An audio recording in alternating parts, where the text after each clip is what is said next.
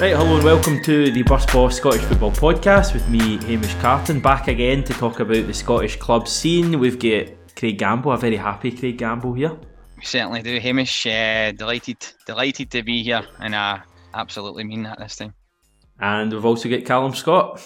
Well, Gamble's just took my usual catchphrase. I've been delighted to be here, so glad to be here as always. Good stuff, lads. Right, we're going to have a chat about all the weekend stuff. Loads that happened. You can tell from Gamble's wee smug face that he's pretty pleased with what he saw over the course of the weekend. I'm not as happy, and obviously Kelly won as well, so we'll come to that later on. At the start of the podcast, though, we're going to do something we've never really done before and actually speak about Hamilton Accies, the smallest club in the league, but you know we like to cover all the teams in the league. I was saying before you came on, and I should introduce our guest. We've got Brandon from We Are Hamilton on Twitter. Brandon, how you doing? I know, thanks for having me, lads. Know that I'm going to be much fun to talk about because it's Accies we're talking about, but thanks for having us on.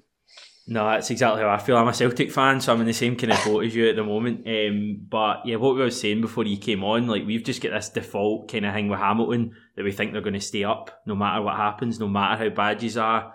The results you are getting, you are going to find a way to stay up. But I mean, you must be like quite concerned now. I think you're 4 points adrift at the bottom of the table now. I think this is the year you might all get your as the cockroach of Scottish football. They might actually just disintegrate into dust now. No, I think this is our year. Unless we make a change ASAP, I think this is 1,000,000% a year. We always have that sort of vibe about us that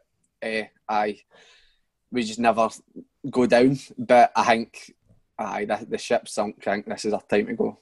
What's different about this year then? I don't know. It's just the players in which we lost some players at the beginning of the season. I watched one of your podcasts and I think one of you says Gogic was your player of the season. I think that was I'm a big Gogic fan. We've not replaced him. He done all the sort of nitty gritty work. The players in which we've got, they're bog standard, bottom half championship standards. So I think you saw that with our results against teams like Stranraer and Annan. So the players aren't good, and Rice is just he's not cutting it, man. He's not cutting it. So when he came in, he sort of level edged the ship, kinda. For a bit, it was a sort of new manager mentality that sort of kicked in, but since then, he's just, it's not been there. Yeah, I mean, 5 league losses in a row. You have also lost twice to League 2 opposition, Annan and Stranraer, and obviously shipped 8 goals at Ibrox not so long ago as well. So it's not looking good. What about Brian Rice? Because, you know, a lot of Hamilton fans, judging for the Twitter I've seen anyway, seem to be turned on him and pretty unanimous that they want him out. He doesn't help himself his press conferences. He's constantly contradicting himself. He's always saying he doesn't make excuses, but then a minute later he's blaming COVID, which is the basic of basic excuses for any business at the present moment. He's not doing good at all. He got interviewed with the Daily Record today, and he says the players enjoyed Saturday. I mean, what chance you got if the manager's saying that your players enjoyed a defeat just because they've not been pumped, essentially? Do you know what I mean? Sounds a bit like Neil Lennon when you're talking about, you know, press conferences. See, I've been looking at the media and I've got quite a majority of my pals are Celtic fans, and when you look at their Twitter, you can definitely see the similarities in the sort of Twitter feed between Celtic and Accies. Not that there's any relation at all in the level of football both play, but no, he's delusional, and I never thought I don't like comparing Martin Cannon to MD because he was just another level as well, but he seems more delusional than Martin Cannon at the present moment with just the stuff he's coming out with. What have you made Aki so far this season, Casey? Be as brutal as you want. I don't care. No, I'll do my best to be fair there, mate. But no, it's always a tough one because, I mean, as Hamish rightly touched upon at the beginning of the podcast, I mean, it must be tiresome for any Accies fans that do listen to us, right? Because we're not there week in, week out. Nobody is now.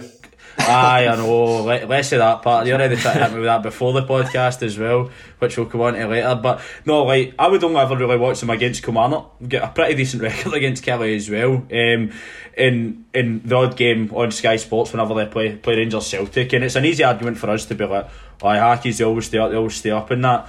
But there is method to that madness to an extent, because it has been proven true. I remember at the time, obviously, 18 months ago now, when Martin Cannon left, well, maybe 2 years ago or whatever it was, and I didn't want to be that guy because I'm not one of these people who are like, you should be ambitious, but I was thinking, right, what do Accies fans like expect for that, right? Because Cannon, I know the football was dire and stuff, but there didn't ever really seem to be, like, he would always get you at that. Like, I believe to be that, he was continuously keeping the Accies up, but there wasn't a style of play there. Brian Rice has come in and is meant to have a new style of play. People have tried to praise him for his style of play, but it'll be interesting to see what Brandon thinks about that, or whether that's a myth as well. But what would you say to the guys beforehand that would say, what do Hamilton fans expect? Like, is staying up just good enough, or should just be try to break fall? I know they know you want to stay up. That's the objective this season is now to do that. But people at the time used to be like, well, what do they expect? Staying up should be good enough for a couple of Accies. That must be frustrating. Of course, it pisses you off massively. I don't know if I'm allowed to swear. Is that all right? Aye, you're sound. Don't worry. Aye, so it pisses you off massively when you hear that. But you've got every right to really say that about Accies. Like, they've got the lowest budget, lowest fan base, so it's understandable. But when you've been in the top tier for 7 seasons, you're going to want at least some sort of progression, and it does piss you off because you're just meant to expect just scraping by the barrel, staying up. And I'm not saying like go for Europe, at least, but like, see, a cup run would be nice. We don't even do that. We're chucked out the cup about fucking the first round we're in it. Do you know what I mean? We're just put out with 3 Division 2 sides. So we just want something. You get that argument amongst Accies fans quite a lot, where you argue, oh, you're happy just doing this, scraping by the barrel, but you're in the top tier, you're playing the Old Firm, you're playing bigger teams, or would you rather get relegated and you're actually enjoying watching the football when you're winning games? And it's 50-50 between the fans. You never get an unanimous answer between that. So I don't know. Personally, I prefer staying in the top tier because you're more in the limelight as such. Although it might not be pretty, for that one win every 7 games, the feeling you get is different gravy. Do you know what I mean? But it's a hard one. It's a hard one, really. That was one of the questions I had written down for you, was like, would you almost take a relegation? And obviously you never want to get relegated, but the fact you could go down to the Championship and win some more games and probably have a better feel-good factor around the club, and then probably get relegated at some stage like you did under Alex Neil all those years ago, and make an impression when you come up. See, you could say that, but then you could do that on the flip side and say we could do a Falkirk or Thistle. Yeah. See, that's what I'm always worried about if we did get relegated. And I think with the financial times we're in the now, with obviously everything that's going on, I'd be worried if we get relegated, because I think it would impact us financially a lot, and I could see us just doing it again and going down a league again. So personally, myself, I'd prefer to stay in the tier and just scrape by the skin of our teeth. It's no nice, but it's just the Accies way, I suppose. I mean, it's one of those as well. Sorry, Hamish, that's like, we're not trying to compare Accies to every team in the league there, with Hamish trying to get Celtic in there as well, but we like the whole argument with Aberdeen under Derek McInnes as well, like, up until this season really you could argue that there was that the kind of glass ceiling situation where a lot of Aberdeen fans were split in regards to, right, they're the best of the rest, but they're not progressing anywhere else in the league. They're regularly getting downs for Rangers and Celtic. And a lot of Aberdeen fans, but they'd be like, if you offered any other club in the league the chance to be the third force every other season, they would take it. But you know, there's that kind of element in no getting progression, and if you take the risk, you can fall further. But people would maybe do that for a bit to change something up, and I suppose Accies did try to do that by bringing in Brian Rice, who might have this new style of football, but I don't know whether you agree with that or not. No, I think it was it was murder to try and get Cannon to the door. I thought it was going to be impossible for it to happen. Accies have always been a sort of club that it's always recruited either from within or somebody that the board knows. We've Alec Neil before, we've had Cannon. Before that was Alan Maitland, who Ronnie McDonald had at Clyde. And then we hired Brian Rice, which was completely out of the blue. Nobody expected it. I think he's got some sort of relation with Ronnie McDonald, but it was just completely not expected at all. Since he came in, there was the new manager syndrome where we did kick on slightly. And I think it's safe to say COVID kind of did save us for relegation last season. The style of play, I don't understand it at all, and I don't think he understands it really. He says that he tries to play this attacking brand of football, but he really doesn't. He just plays two up top. He says he plays two up top, and he leaves himself so open at the back. See this phone? Apologies, guys. Yeah, you're right. So he leaves himself extremely open at the back because the ability isn't there. That's all well and good, your Celtics and your Rangers attempting to play this type of football, but at Hamilton Accies, if you try and play it, you're going to get pumped 8-0. You're going to concede 4 goals in 20 minutes. Do you know what I mean? It's just, I don't know what he's trying to do, and it's just not working at all. I think that's the thing for me that, I mean, I do actually like Ryan Rice as a guy. I do quite like him, and when he does speak in the media, I don't know, I always kind of find him like he can be pretty honest at times, and I just always think he kind of comes across well. But I think just as you're saying there, Brandon, he's just got, and he does seem to get praised quite a lot from, like, I'm no bringing up the Ibrox game at all, by the way, Brandon, that Right. obviously a lot of Rangers fans kind of said after that, fair play to Brian Rice, you know what I mean? Like, a lot of teams would come and just sit in and try and frustrate. And you can say that on one hand, but then on the other hand, as you're saying, if you're an Accies fan, like, it must be frustrating because you need to be a lot more pragmatic when you're going into these games. It's all good and well saying, "Hi, but we try to play football the right way," whatever that is in somebody's eyes. But if you've not got the kind of the quality that these teams are coming up against do have, and that's understandable when we're looking at the budgets of the teams in the league, and obviously Accies are right down there. It's just, a bit of pragmatism, which he obviously, going by the results recently, doesn't seem to have. So, and obviously it's got to the stage now for a lot of Accies fans that they're probably just fed up with it. I think the thing you were touching on about the sort of nice guy thing, I don't know if he's watched The View for the Terrace. They touch on that a lot. He's got that sort of. It's probably how he kind of maybe does. It's taken as long for the pressure to really ramp up on him. Mm-hmm. And it's in his local sort of interviews with the sort of Hamilton Advertiser, which is a local media outlet. He's been getting really, I don't know what the best word for it is, but really, really riled up with them, and he loses the plot with them quite a few times. He's called them out. He's actually get really cheeky with them because they've been asking fairly good, I don't know what the right word for that is, but they've been asking questions which are rightly deserved to be asked. And because he's not happy with getting asked that type of question, he's just expecting to be exempt from criticism. He's sort of lashing out at them, and I don't think he shows that sort of side to the sort of national media because they don't tend to ask him that because we are Hamilton Accies and we're just expected to be that shite team. It's a fair point, aye. In terms of the kind of overall feeling at Hamilton at the moment, I've kind of been on your Twitter feed obviously a wee bit. We are Hamilton, and it seems like there's a bit of kind of bad feeling in general around the club. I know I think there was a club employee maybe answering fans back and loads of stuff like that. It just doesn't seem like a particularly happy place at the moment. It's no good at all, mate, and I'm sure pretty much the majority of Scottish football will love hearing that, because if it's for distress between the club and the fans and it's no good in the pitch, it's just not going to end well in any sort of line, but I know.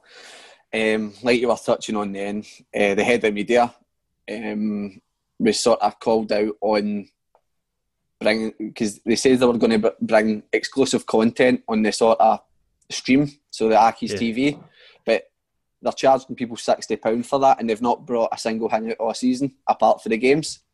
So somebody called them out in it, and he pretty much says, "I'm not accepting your opinion. You're hiding behind a Twitter feed." And it's mental. This is an employee. If I says that in my work to a customer, I'm sacked. Do you know what I mean? I'm got a discipline at the very least. And he's coming on and said that. Since then, he's deleted his Twitter, and it's mental. I say it's like a soap. It's like Holly EastEnders or something like that. I don't know if he's watched Dream Team when we were younger. It's a bit like that, man. It is. It's mental, man. Honestly, it's not like an actual professional football club. It's nuts. If you were to actually look in depth in it, you would really get a good laugh if you're looking for the outside. It's just, it's mental, man.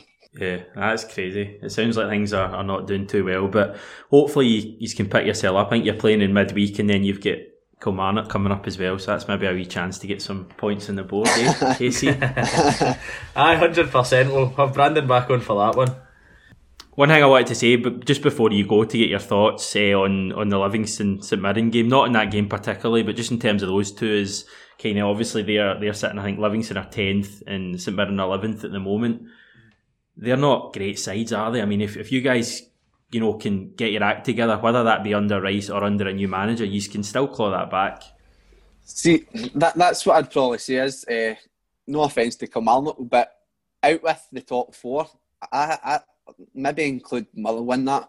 So I don't think that the rest of Scottish football there's any good level at all. Like, they're all there for the taking, and especially St Mirren and Livingston. I'd maybe include Ross County in that, because I've not been too best sort of impressed with them. They're definitely there. We're 4 points away. We've only won 2 games and drew 1 game. It's mental, the fact that we're still in touching distance to pull it back. I suppose you could say that, and I think that's why the board see Rice as a sort of yes man, so they'll keep him that way. And the fact he is still in touching distance, I don't think we'll get rid of him anytime soon. So, it's definitely there, but I don't see us winning any game in a long time, if I'm being honest with you. Depressing stuff. Brandon, it's been brilliant to have you on, mate. Really appreciate it. If you want to give a shout out for kind of where fans can find you, are you on Twitter? Your account? So I've obviously got my own Twitter. It's Brandon Coghill, but I do a podcast with another Accies fan who's Ben Patterson, who runs his Twitter off Only Accies. They've got their own podcast. If you want to go and check them out, we've got YouTube, Spotify, and majority of other platforms. So if you want to go and check that out, you'll be able to have a more in-depth look at everything Accies and get a good laugh probably at our demise. Brilliant. Brandon, thanks for coming on, mate. It's been appreciated. Perfect, guys. All right. Right, big thanks to Brandon for coming on there. Some interesting things he had to say, guys. We'll move on to St Mirren Livingston. Just briefly, obviously Brandon just spoke about the two of them. Big win for St Mirren, that winning 1-0 away to Livingston. Jake Doyle-Haynes with the winner. Deflected strike there. Did you see Gary Holt's comments post-match, kind of saying that he may not be the right guy for Livingston? They were interesting comments. It was a strange interview, wasn't it? I was watching it on Sports Scene. You were kind of, when he was talking, you were like, is he actually going to say what he ended up saying? And it was just a kind of, it was a strange one. Obviously, it's not been, they've not been able to carry on the kind of form of the last 2 seasons. A big win for St Mirren though, as you say, Hamish. Obviously deflected strike, a bit of luck there, but if any team in the league's been maybe due a wee bit, it's probably St Mirren will be up there for the contenders for being due a slice of luck with the kind of car crash of the season they've had so far and all their COVID tests and whatever else. So, big win for them. Obviously, I think, as we were saying there, that's 4 points ahead of Accies now, and a big win to take them within a point of Livy as well, I think. And they've got I think they've got 2 or 3 games in hand on Livy as well. So, massive win for them. But like Holt's comments were, it was strange to say the least. That's maybe the next fan of a team we get on is Livingston and hear about what's going on there, because for me, player for player, they've got a pretty good squad there with a lot of good players, and people forget they finished 5th last season in the top flight, like 5th, and they've just gone off a cliff. I know they've lost Lyndon Dykes, they've lost who else did they lose at the back? One of the players, not Gallagher or Halkett, because they were before. I'm sure did they lose another defender? Aye. I lost good players though, haven't they? But you'd wonder with the money they get in for Dykes, could they? Well, they've got a good squad, as you say, as well. So Lammy. I don't know. Lammy, yeah, right enough. Aye, yeah. Aye, because he went Motherwell and all, didn't he? Yeah. So they're clearly struggling. I know. In terms of St Mirren, here's a way you can manipulate stats, guys. So I'm going to tell you 2 stats, and both of them are true. That was St Mirren's first league win since the middle of August. But equally, they've won 5 out of the last 6 and drawn the last one. Now, albeit that 4 of those wins before Saturday were all in the Betfred Cup, and 2 of them were in penalty kicks, but they haven't lost a game since the 2nd of October. So I know they missed a few games as well, but Jim Goodwin will obviously just be hoping KC that's the kind of result that can really turn their fortunes around. No, absolutely, and I think that that's a double they've now done over Livingston as well. Obviously they beat them first game of the season, so and as cliche as it is, that's the games that you're needing to win if you're at that end of the table, to get ground in your rivals or to put distance between you and your rivals. So no, 100%, and as Gamble says, to be fair, if probably any team's due a bit of luck, it is St Mirren with the deflected goal and stuff. So no, and again, just a minor point in Livingston as well, it's Holt's comments were totally take me by surprise, but the conspiracy theorists out there will already be saying that the right man's already at the club anyway, the David Martindale. He's the manager anyway, isn't he? It is, well, apparently is so I don't think to Livingston as a club, I mean, I don't think Gary Holt staying or leaving would actually make that much of a difference. You've just reminded me of an amazing story. A guy in press told me about the opening day of the season, actually, and it was against St Mirren at home to Livingston. And obviously it was like the first game in Scottish football with no fans, and apparently David Martindale absolutely obliterated Effie Ambrose during the game, like was shouting absolute non-stop horrible, I'm not going to say abuse, but he was like swearing like so much, yelling at him, and Effie Ambrose was like 10 yards away, and just the whole stadium could just hear exactly what was being said. Like, Gently racially motivated sort of well. Come on, we've got a reputation in Burst Ball. We can't possibly have aspersions like that being put out there. But he's a manager at Livingston. Like, it's the weirdest to see whenever you see them. He's the one who gives the instructions, and Gary Holt's just standing there like that. Like, it's the weirdest dynamic I have ever seen. No, but 100%. It's an interesting one, because I know we'll know what to talk about this for the full podcast, and I totally take the point you make as well about he's the one yelling instructions, but sometimes that's no uncommon. I go back to even Killen or Stevie Clark. Stevie Clark was standing at the touchline literally saying nothing for the full game, and it'd be Dyer out barking the instructions if and when needed. But no, you're right, and all you need to look at is the history there, with how long he's been at the club and how many managers he's worked with, to see whether there maybe is something in that, and look at the kind of the demise of David Hopkin as well. Left to take the job at Bradford, didn't really do too well. Got the job at Morton. I thought that's a bit of a coup for Morton, and I still think he's a no bad manager, but I mean, he's not exactly setting Heather alight down there either. Well, up there for me. So no, it is an interesting one, and the conspiracy theorists might be onto something. So what are you saying here? Make a claim about David Martindale. I'll say that David Martindale runs Livingston from top to bottom, in every sense of the word, and that he is the genius behind their 5th place finish last year. But this is coming from a Kilmarnock fan who's been to Almond Vale, or the Tony Macaroni, twice in his life, so I wouldn't take too much about what I'd say. I'm just going on what other people have said to me and try to join dots, but other people say there's maybe no dots there to be joined, so I think I've maybe sitting on the fence again. I've kind of lost the will to live with what you're even talking about here, to be honest, anymore. Sorry.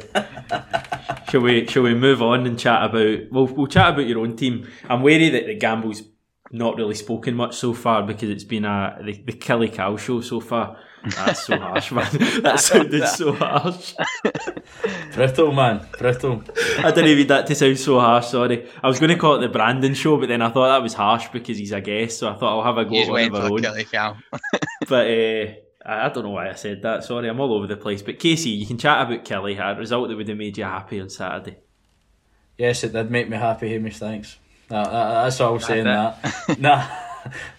Honestly, great 3 points, obviously.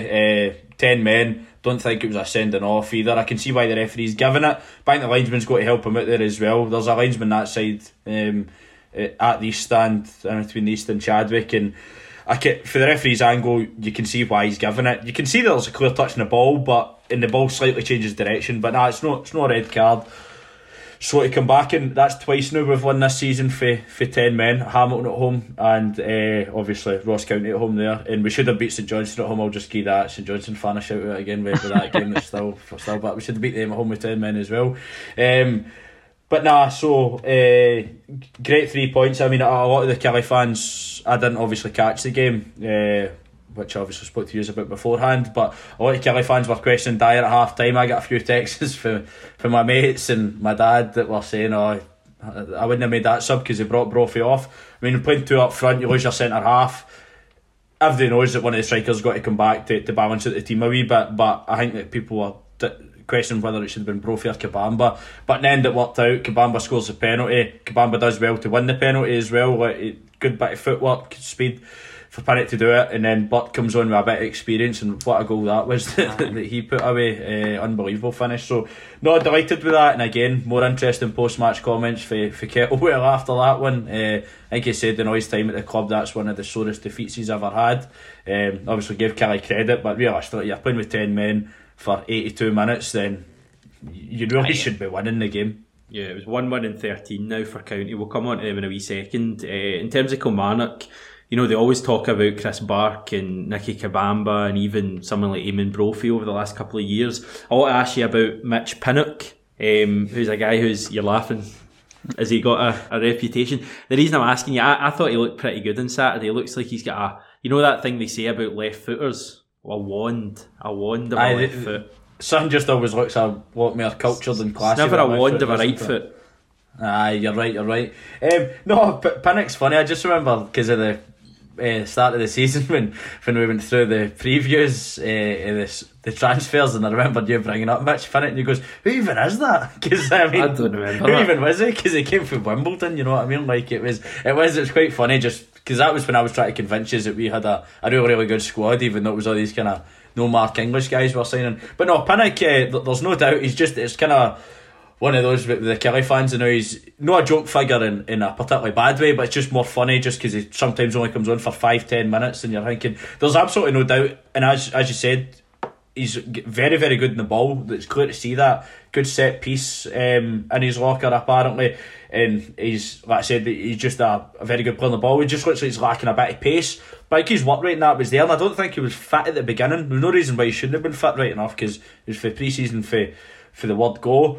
But no, he done well, and obviously he done okay in the cup. He scored, and then he got his chance to start on Saturday in the league, and obviously repaid Dyer. And again, it's a tough shift as well. 10 men, as well as playing left mid in a 4-4-2, because you've got even more running to do and ground to cover than you would if you're playing either side of one striker. So no, credit to him. And no, I do like Pinnock. When I was laughing, it wasn't anything to do with him being particularly bad. It was more just, any Kelly fans listening will know why I was laughing there more than anything. So no, credit to him, and he done well to win the penalty and stuff. Some save for, sorry, I was just going to say, some save for Rodgers as well, wasn't it? Casey at 2-1. It actually reminded me, do you remember, I think it was Samaras, McGregor made a save for Samaras. 1-1 game. Aye. Yeah. And it was just similar the way he kind of tipped it, but Peach, and then obviously Buck goes up the other end with another moment of genius and seals it. So I just wanted to mention that save. It was a belter. No, 100% on Danny Rodgers as well. Like, he's a guy that's come in and done well. I always liked him. You guys will remember him. He done really well at Falkirk when they nearly came up, and then Kelly beat them in the playoffs to keep them down where they deserve to be.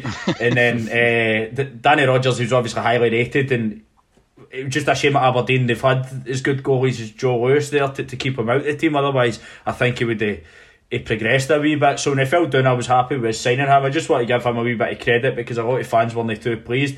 I think there's no doubt Rodgers was signed to probably be number 2 to Dan Bachman, but that fell through. And credit to him, Rodgers is starting to show what he was capable of a couple of years ago. So credit to him, and as you said, it was a top class save.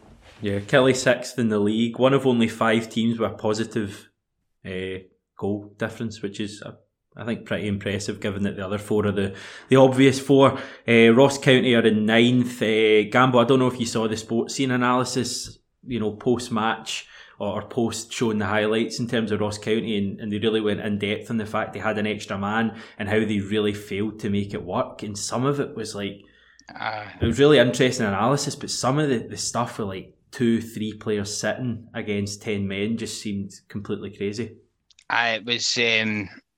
For a County fan looking at that, and obviously no doubt watching the game on Saturday, it must have been so frustrating. I mean, that's kind of like, these are professional footballers we're talking about. I mean, even if it's not coming for the bench, I suppose you would expect them to know there's absolutely no need for us to. I think there was one of them in sports, and they actually had almost 5 players, kind of, if not behind the ball, certainly no much further than in line with it. When you're playing against 10 men, and obviously Kelly are hard enough to break down as it is, but then when they go down to 10 men, I think I've seen Dicker quite a lot. He's dropping back in, and they're obviously just kind of fighting for their lives. But at times, County kind of made it easy for them, and they just look like a team that are completely devoid of any sort of confidence at the minute. They had a good start to the season, which is probably the only reason why they're I think they're 9th at the minute. So, but they've played more games than certainly St Mirren and Hamilton have, and they're not too far in front of them. So, they need certainly need to start kind of changing their ways soon. Otherwise, they'll be getting dragged into that relegation battle, no doubt. Right, we'll move on. St Johnstone 1, Motherwell 1. Mark O'Hara scored the opener for Motherwell, then a Stevie May penalty. 34 minutes in, got a point for St Johnstone. Stevie May has now scored 9. I'm just doing the maths in terms of, I think 8 in his last 7, although there's a hat-trick and 2 braces in there, and he did go 3 games without scoring at all. But he's certainly finding his scoring boots. Is there anything to note from that game, Gamble? Watching the sports scene highlights, I think Robinson actually said it after the game as well. I think going into the game, both teams would have probably taken a draw. And looking at it before on a coupon, it was an absolute stick-on draw. And then from the balance of play, judging by the highlights, I think both teams, I think O'Hara had a great chance actually to score. St Johnstone created a couple of chances himself. But judging by both managers' comments after the game, I think, as I say, they would have probably taken the point before the game, and after the game, I don't think anyone could have grudged each other taking a point for that. So, just as I said before we started recording, probably just the most stick-on draw of all time. Right, we'll move on then. That's about as much airtime as we'll give that game. We move to the top of the table. I was going to say the title race, but it's fast shaping up like we don't have much of a title race. I'm kind of joking there, but I'm also kind of deadly serious. Rangers, we'll kind of group them together, but Rangers looked really impressive. I believe this may be the podcast when Callum Scott goes over to the dark side, sadly. He's been with us for a long time, but I think you're preparing to make a big statement here. I'm just following my ancestors, and I've been supporting Rangers as my big club for now on in after been sympathetic towards Celtic for so many years. I'm mainly doing it for more ego here, man, because I'm not saying that many people care about the Busball podcast, and I mean that in the best ways possible, but I've just got visions of when Rangers win the league at the end of the season. Ibrox loyal in that, going to all the season previews and probably slating us, man. And on this podcast, I sat and ripped into Tavernier and Goldson and said, I'm never going to see Tavernier captain Rangers to win the league. And I think I'm going to be wrong in that. And absolutely credit to Rangers. I've said I've liked Gerrard for day one. I think Gerrard's a very, very good manager. And obviously the coaching staff, I know Michael Beale and that, have to rave so highly about him, and rightly so. But those two guys in particular, Goldson and Tavernier, have just been absolutely different class recently. And those are two, that's why I'm happy to hold my hands up and be like, nah, I was absolutely wrong about that, and I'll admit it. And Rangers are just, watching the game yesterday, when you play Celtic, everything with Celtic is so slow, side to side, and teams are back in shape whenever Celtic even do move the ball a wee bit quick, because by the time it makes them to, by the time they know where the ball's going, the rest of the team's back in shape. See, Rangers, honestly, right out the traps, every single game I've watched them this season, they're absolutely battering teams, and they're relentless. They score and they don't sit back off. They go and they try to do more and more and more. And you've seen both sides of the Rangers, because they've done that, and they battled us the game at Rugby Park in the first half. Second half, a wee bit of nerves would have kicked in, as they would, because they really should have been a couple more up. And then they grinded out a result in the end. And I don't mean that as if we had Rangers on the ropes, we didn't, but you know, they taken their 1-0 and comfortably saw that out. I just think that I really fear for being a Celtic fan, and I know Hamish will speak about it, but I just think, and credit, absolute credit to Rangers, none today with Celtic being poor. Rangers aren't losing, Rangers aren't dropping points. I think they've been absolutely terrific this year, and to watch, and I'm not going to say as a neutral, because everybody knows how much I hate Rangers and Celtic, so I'm never going to watch them and no be biased against them. But they're absolutely brilliant. The way they play football, the players changing positions all the time, folk dropped down to other areas. Aribo coming back as well, unbelievable player. Loved him last season, and this year I had him in my fantasy team for the beginning and all, and they get the injury. Him coming back's a breath of fresh air. And you get guys like Hadji and that can't even go on the pitch. Just need to say it, man. I think Rangers have done it. Rangers have done it already. They've not done it. They have. I'm telling you, man. They've done it. Celtic have played 13 games. I would rather put, especially this season, points on the board every single day of the week. I sat and spoke to my brother-in-law about this. You'll be playing a cup final when Rangers are playing another game, and I ken what I would rather be doing. I'd rather be playing that league game. You could be going into this game at Ibrox. What? You'd rather be in a cup final. No, I mean, like, take that for how I meant it in regards to Rangers could potentially that day be going another 3 points ahead, and Celtic have got a pressure of a cup final to try and win, and then think, alright, that's us got our 4 games in hand now that we need to win. It's no points on the board, and I know that's a cliche, you can say it for 1 or 2 games, but when you're getting as high as 3-4 games, I don't know. I was jesting when I was saying they've done it, but honestly I can't see where Rangers have got to drop points from. They've had their tough test. They've had their game at Parkhead. They've had their game at Rugby Park with a rubbish record. They've had their game at Livingston where they did drop points, but they didn't lose. They dropped points at Easter Road. Celtic have dropped points at Easter Road. I don't know. I just honestly, I think that I just see the gap getting bigger and bigger. And you can say all you want, there's games to be played there, but the way Celtic are, what's Celtic, 2 wins in 8? I know you can European games chucked in there, but come on. It's 1 win and 4 in the league, so even if you make it about the league, it's and I know we've been at Pittodrie, Fir Park and Easter Road and played Rangers, but it's still an awful record. I think at the moment Rangers are 11 points clear. If Rangers and Celtic both win every game until the next derby and Rangers win that derby, you're talking 17 points. Yes, Celtic will have 3 points, 3 games in hand, but that's a huge margin psychologically for Celtic to have to deal with. It's also, people talk about, the pressure on Rangers, will they crumble again in January? The first thing I'd say is, and it's quite a big thing, there's no winter break this year, so Rangers don't have to think about anything, they just keep playing. And the other thing is, if Rangers are 17 points clear, albeit that Celtic have games in hand, there's almost very little pressure on Rangers. No, it's not as if they're 2 or 3 points ahead and people are going, oh, is this the day Rangers crumble? 17 points. And I know it may not get to that stage, but I tell you, right now, you're looking at it being even more. Like, I don't have any faith in Celtic winning games at the moment. The one positive I've got is that our run of fixtures is really favourable over the next wee while, like Rangers probably has been over the last wee while. We've got a lot of winnable games. I've just got them here: St Johnstone at home, Kilmarnock at home, then Ross County at home. So you've got 3 in a row there. A trip to Hamilton, and then Dundee United at home before the Derby game, and then it gets interesting again. If Celtic can go on a winning run there and win those 5 games, that's positive. But my big worry about Celtic, and sorry to make this about Celtic again, but my big worry about Celtic is even if we win those 5 games, we go into Ibrox and we lose that game. There's no way we get a result in that with the way Neil Lennon sets us up and the way the team's not playing for him. I've kind of gate crashed this with Celtic chat, so you can come in with Rangers and we'll probably come back to Celtic in a minute, Gamble. That's all right, Hamish, that's all right. I know, as much as I was trying to hold in my smile there when I was listening to Casey speak, you'll not be getting any statement like that from me. The mentality that we've got to keep up right now, and I think it's very, very evident when you listen to Gerrard and you listen to the players talking after churning out yet another tremendous performance, is that we are on a game at a time mentality.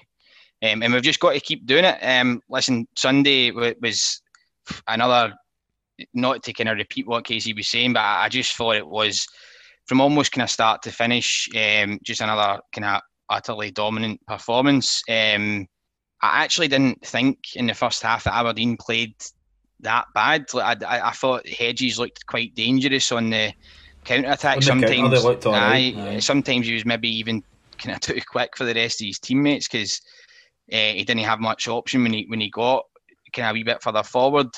But I just think, and listen, you've got to be, it would be remiss of me not to mention the fact that Aberdeen were without what would obviously, as Derek McInnes said after the game, would have been their ideal starting 11. Would it have made much difference with Rangers playing the way they did? I genuinely don't think so. I just thought listen, Gerrard as well, he's came under a lot of criticism, I think, the last couple of seasons from the media, from other fans, from Rangers fans, from me as well, for being a bit too one-dimensional in the way that we play at times, and being very easy to play against. Casey, I know we've spoke loads of times about the kind of Kelly Rangers games, and Kelly especially are the team that springs to mind about how well they kind of would set up against us and just be able to get results. So you've got to give credit where it's due to him and obviously the coaching staff. I think they've found a way, and obviously the personnel we brought in, Roof being one of them, who's kind of almost pivotal to the movement and the interchanging of positions that we've got in the kind of front, or the kind of 5 positions you would have going forward, obviously with Arfield and Aribo coming in for midfield. I just think we look difficult to play against at the minute. I think Aberdeen, you saw Morelos, I just want to kind of almost give him a shout. I don't know if you see him, he came off the park almost tripping over his own petted lip on Sunday because he didn't get on the score sheet. But I think the job that he's doing in the team now is so different. He's almost kind of been sacrificed in a way that he's not the focal point anymore. He's kind of dropping deep, and the defences that we're coming up against, especially in the league at the minute, just don't know how to kind of cope with it. But listen, as I say, I know I'm just sitting waxing lyrical here, but we've got every right to enjoy what we're seeing for our team at the minute, and long may it continue. But as I say, I'm not in my head, we're 5 points clear just now. It's not 11. I know that Celtic have the games in hand, and again, I've almost contradicted myself there, because a couple of weeks ago I was saying what Casey said about you'd rather points on the board than games in hand. And absolutely, but for us and just the magnitude of this season, you've got to be, it's 5 points, and we've just got to take it, as I say, a game at a time. I think our run of fixtures up till the next Old Firm game is, I think we go away to Dundee United. I think we get St Johnstone away just before Christmas as well, which won't be easy games. But in terms of our harder away games, we've already kind of navigated our way through them. But then after the Old Firm game in January, we've got a very, very tough run of fixtures. So, listen, a long, long way to go in this season. I know where I'd rather be right now, and it's obviously where we are. But lots and lots of football still to be played, and we've just got to keep our eyes on the prize. I think that's the key. There's so much football still to be played, and Celtic fans, I've seen some Celtic fans throwing in the towel, and I think there's 2 different arguments there, because for me, can Celtic win the league from this position? 100%. I've seen Celtic win the league from far worse positions than this. Can Celtic win the league with Neil Lennon in charge the way the team's playing at the moment? I really don't think so. I think the way the team, it's only going one way with Neil Lennon. If you're asking me the way I think it's going to pan out over the next few weeks, I think we will go on a decent run in these 5 fixtures before the Derby game. I think we might drop points in one of them, which again would be pretty bad considering the opposition. But it would keep him in a job, and then I think we go to Ibrox, and I think we probably lose that pretty heavily, and then Neil Lennon probably goes after that. And as a Celtic fan, the most frustrating thing for me is that every Celtic fan can see this happening, and I'm telling you right now, this is what's going to happen, and then we're going to be X number of points behind your lot on 5th of January or 3rd of January, whenever the game is. Neil Lennon's going to be sacked, and then that's just going to be it. It's not going to be it, because people will never concede the title until it's over, but at that stage with Rangers, Rangers have conceded 3 goals all season, and 2 of them were in the one game against Hibs. That's a team that aren't going to give away much, and I think Rangers will drop points this season. I think Rangers will lose games this season, but if we lose that derby, we're going to be looking at nearly 20 points behind, and a new manager to come in at that stage and win the league is as close to an impossible task as you're ever going to get. And we can all see this happening. Celtic fans can see it. They have to get Lennon out now and get a manager in who gives us a chance in that derby game at the start of the year, because to win the league, I think we have to take something from that game. I think that is the key. Obviously the games before it are important as well, but I think if we lose that game at Ibrox, it becomes really, really difficult for us. It's not too late now, but we're right on the precipice of it being too late, and we have to make a change now. But the most frustrating thing, it's just not going to happen. Like Brandon was talking earlier with Hamilton, it's just not going to happen. Wait, Hamish, what you're saying there about because it's easy to always go in that about, well, anything can happen in a derby and stuff, which it can, right? But how many times have we spoke about, particularly more recently, given the last Old Firm, as Gerrard had Lennon in his back pocket for 4 out of 5 performance-wise. Performance-wise, he has. Minus just that one, the Johnny Hayes game at Ibrox. That's the only time Lennon's had it. He's got one over him, really. Don't get me wrong, he still walked away with a cup win, and a win the game that, the Kent punch thing and all that. But all those games, Rangers were by far the better side, and nobody can grudge them that. And I just that's what's getting to me, because it was the same going into the last Old Firm game. I've never been so confident in my life that the Rangers would go to Parkhead and win, and they did that. It's just, I was jesting, and I was more doing it to try and wind up the pair of yous about saying, well, they've done it, right? Of course, there's plenty of football to be played. You've got 3 Old Firms to play, right? Yeah. But as much as that's 3 Old Firms up for grabs for Celtic, as obvious as that sounds, there's three up for grabs for Rangers or not. You know what I mean? It's not just Celtic that need the points. Rangers have still got to do it. Rangers will drop points. Rangers will lose games as well. I don't think they've got to be Invincibles. They will lose games. Imagine, Jesus. I was just going to say, and I'm before this kind of comes out the way it's almost kind of sounding in my head right now about the Invincibles season. I don't know if any of you've seen it on Twitter. There's been a bit of a comparison to this stage of that season in Celtic's point tally and goals scored and conceded compared to where we are right now. And I think I think in Invincibles season, 2 more points. Now, listen, I'm not saying we're going to go this whole season without losing. Come on, right? KC's made the big statement already about Martindale. Go on, just say it. Just say it. No chance. But I think you have got to say, as bad as Celtic have been in a few of the games, we've been really, really good, and we've conceded 3 goals all season. Not a single one of them at Ibrox. I think. I'm not, as I say, I don't really know where I'm going with that. I'm not going to say we're going to go unbeaten all season, but we've just got to keep the foot down while we can, because inevitably there will be a wee bit of a stutter along the road. Hamish, I'll be really disappointed if you're not going to edit this post-pod and then read Gamble's words there, so he's 100% said, I think Rangers will go this season. 100%. That is exactly what he said. Them reading between the lines there. I think Gamble just said Rangers are going to do the Invincibles. Make that the title of the podcast as well. That's what I was going to say. It's going to be Craig Gamble says. Brilliant. No. Sorry, on you go, Hamish. Absolutely. The way Rangers are playing, Rangers, I said, they've dropped 4 points all season, 15 games, conceded 3 goals in 15 games.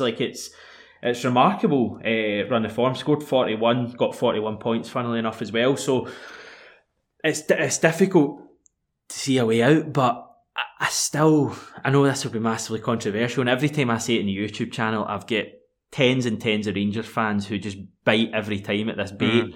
I still believe Celtic have the best squad. I know it doesn't look like it right now, but player for player, I look at our squad and I think if you get a manager in who can get the best out of the players, like Gerrard gets the best out of his Rangers team, it's still far from, too late to sort this. But sorry, I've done so many podcasts and YouTubes, and I just feel like I'm banging my head against a wall because the Celtic board don't.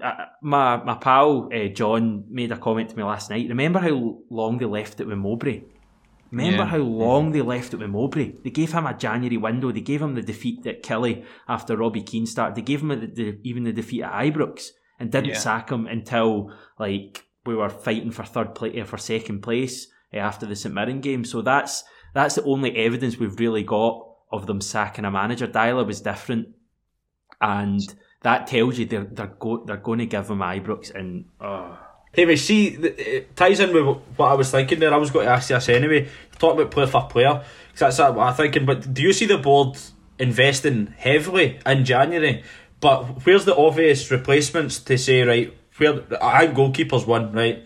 I think you need a goalkeeper. I don't think Barkas is good at all. I genuinely don't. Don't think Scott Bain's average. Well, a good goalkeeper, but he's not a league winning goalie. Celtic fans will be already there saying, well, how many trebles has he won? I mean, genuinely, he's not an Alan McGregor. He's not an Arthur Boric. He's not Fraser Forster. What I'm saying, Fraser Forster. There's the obvious one. I mean, they got to, but. I think that's the only position that's obvious, and maybe centre half as well. But they got to go and invest heavily in January. As you said, spoke there about they got Robbie Keane in to try and save Mowbray's job. That never happened, because you're right. They will get this run of 4 games. They'll take maximum points from them, I reckon, and then it'll get to the game at Ibrox, and then I think the Rangers will probably win that. And then where do you go for there? I think it's different to the Mowbray stuff. The Mowbray stuff was just an awful team. We had so many weak areas. That's why Keane was signed. That's why Diamanti Kamara signed. That's why bloody Edson Braffhead was signed in the January window. I look at that team, and this will sound crazy when we're struggling so badly. This does sound crazy, but I don't see too many weak areas. A lot of that team won the league last year and dropped. I think we dropped 7 points or something the whole season. Now I know it was cut short, but I look at that team and I think if Julian's a big player to come back, I can't believe the reaction he gets for the Celtic support. I know he's had some bad games at Killie and Livingston. I think Julian is an excellent defender. I think him and Ayer at the back's good. You've got players like Edward and, Callum McGregor. The midfield's a big worry for me because Scott Brown, we've not even touched on that, but he's finished as far as I'm concerned, and you need to get someone fresh in there. David Turnbull obviously has had his positive COVID test, but it's just crying out for David Turnbull to be unleashed in the middle of the park. It's just so blindingly obvious, and Lennon's not done it at this point. But in terms of January, I feel like it just kind of papering over the cracks signing someone. It makes no real difference because this squad and team should be good enough to win the league. They've proven it over the last few years. The player recruitment isn't the issue, and the strength of the squad isn't the problem. The problem is that you've got a manager who can't inspire the players and can't set the players out in any sort of formation that they understand and that is practical to win games of football. But see, Hamish, what I wanted to ask you as well, and I'm not disagreeing with what you're saying about Lennon. This just turned into a Q&A. But just your Celtic point of view on it. So, what I think they kind of maybe touched upon something similar on Sports Scene, but see when you're talking about Brown, what you were saying there, I think you were kind of almost going to come on to it for the penalty. What is he doing? What is he doing? Call me cynical, but that looks like a guy who's trying to get the manager out the door. Well, I know that's extreme, but what is he doing? I've watched it back a couple of times, and you're like, Martin Boyle almost looks over his shoulder like that. Is he actually heading? Do you know what it reminded me of? Do you remember Miles Bierman in the derby against Patrick Roberts? That's what it reminded me of. Just nonsensical. I just, when I saw that, I just went, oh well.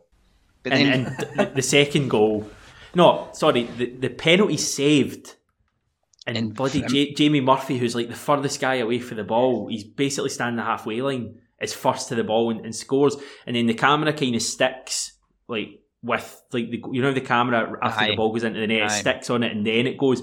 And you see all the Celtic players, and Christopher Ayer turns round, Brown staring at him. They're all just like that. And it's just like, oh my God, you're in an absolute shambles at the moment.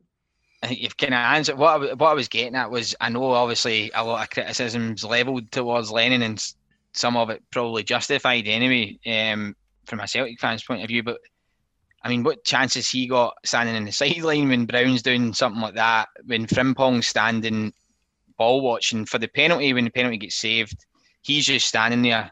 And then after it, as you say, they can all turn around. Frimpong's just standing with his arms out to the side. And then for the second goal, is like, that's absolute amateur stuff. Like, literally, there's one you missed as well. The beat on foul and Nisbet that ends up being a free kick that turns into the penalty for the first goal. Like, that's just they're doing daft things. And I get that it's players that are responsible for it, but we all know how football works, and the buck stops with the manager. And we went from losing at Hampden to use in 2016 under Ronnie Dyler to 2 months later playing Man City and Barcelona in the Champions League with pretty much the same squad. We signed Dembele and Sinclair and Kolo Toure, who played a wee bit, but that just goes to show the difference a good manager makes. And I folk talk about like Eddie Howe and folk like that, and some people say it's pie. Well, you're shaking your head. I don't think that's pie in the sky for me that we could go and attract someone of that calibre to come in and save us. Oh, absolutely not. No pie in the sky, but Celtic should be doing better than Eddie Howe. That's my argument. What's that? He's a decent manager, but he's never been in Scotland. He's puff. How's he got to come in when he's trailing Rangers by potentially 17 points come January? And how's he got to come in and win a league? And that's my argument. I think Eddie Howe would be a great appointment in the summer or something, like when he's got a full transfer, a full pre-season, to work with his players.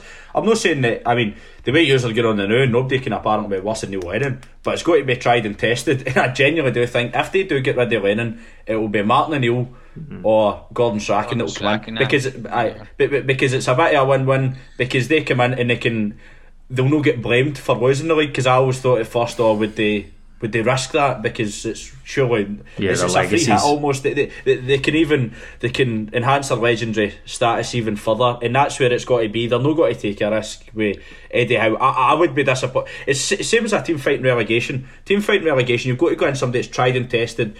If all you need to do is stay in the league, you go somebody that's been there, done that, bought the t-shirt. You don't go for a foreign manager or something who's had no experience in Scotland and tries out a new philosophy. Nah, you need results, and that's what I think. I've seen a few of my mates are saying Eddie Howe. I'm thinking, nah, that wouldn't be me if I was a Celtic fan. I think there's similarities between him and Brendan Rodgers in terms of the way they were.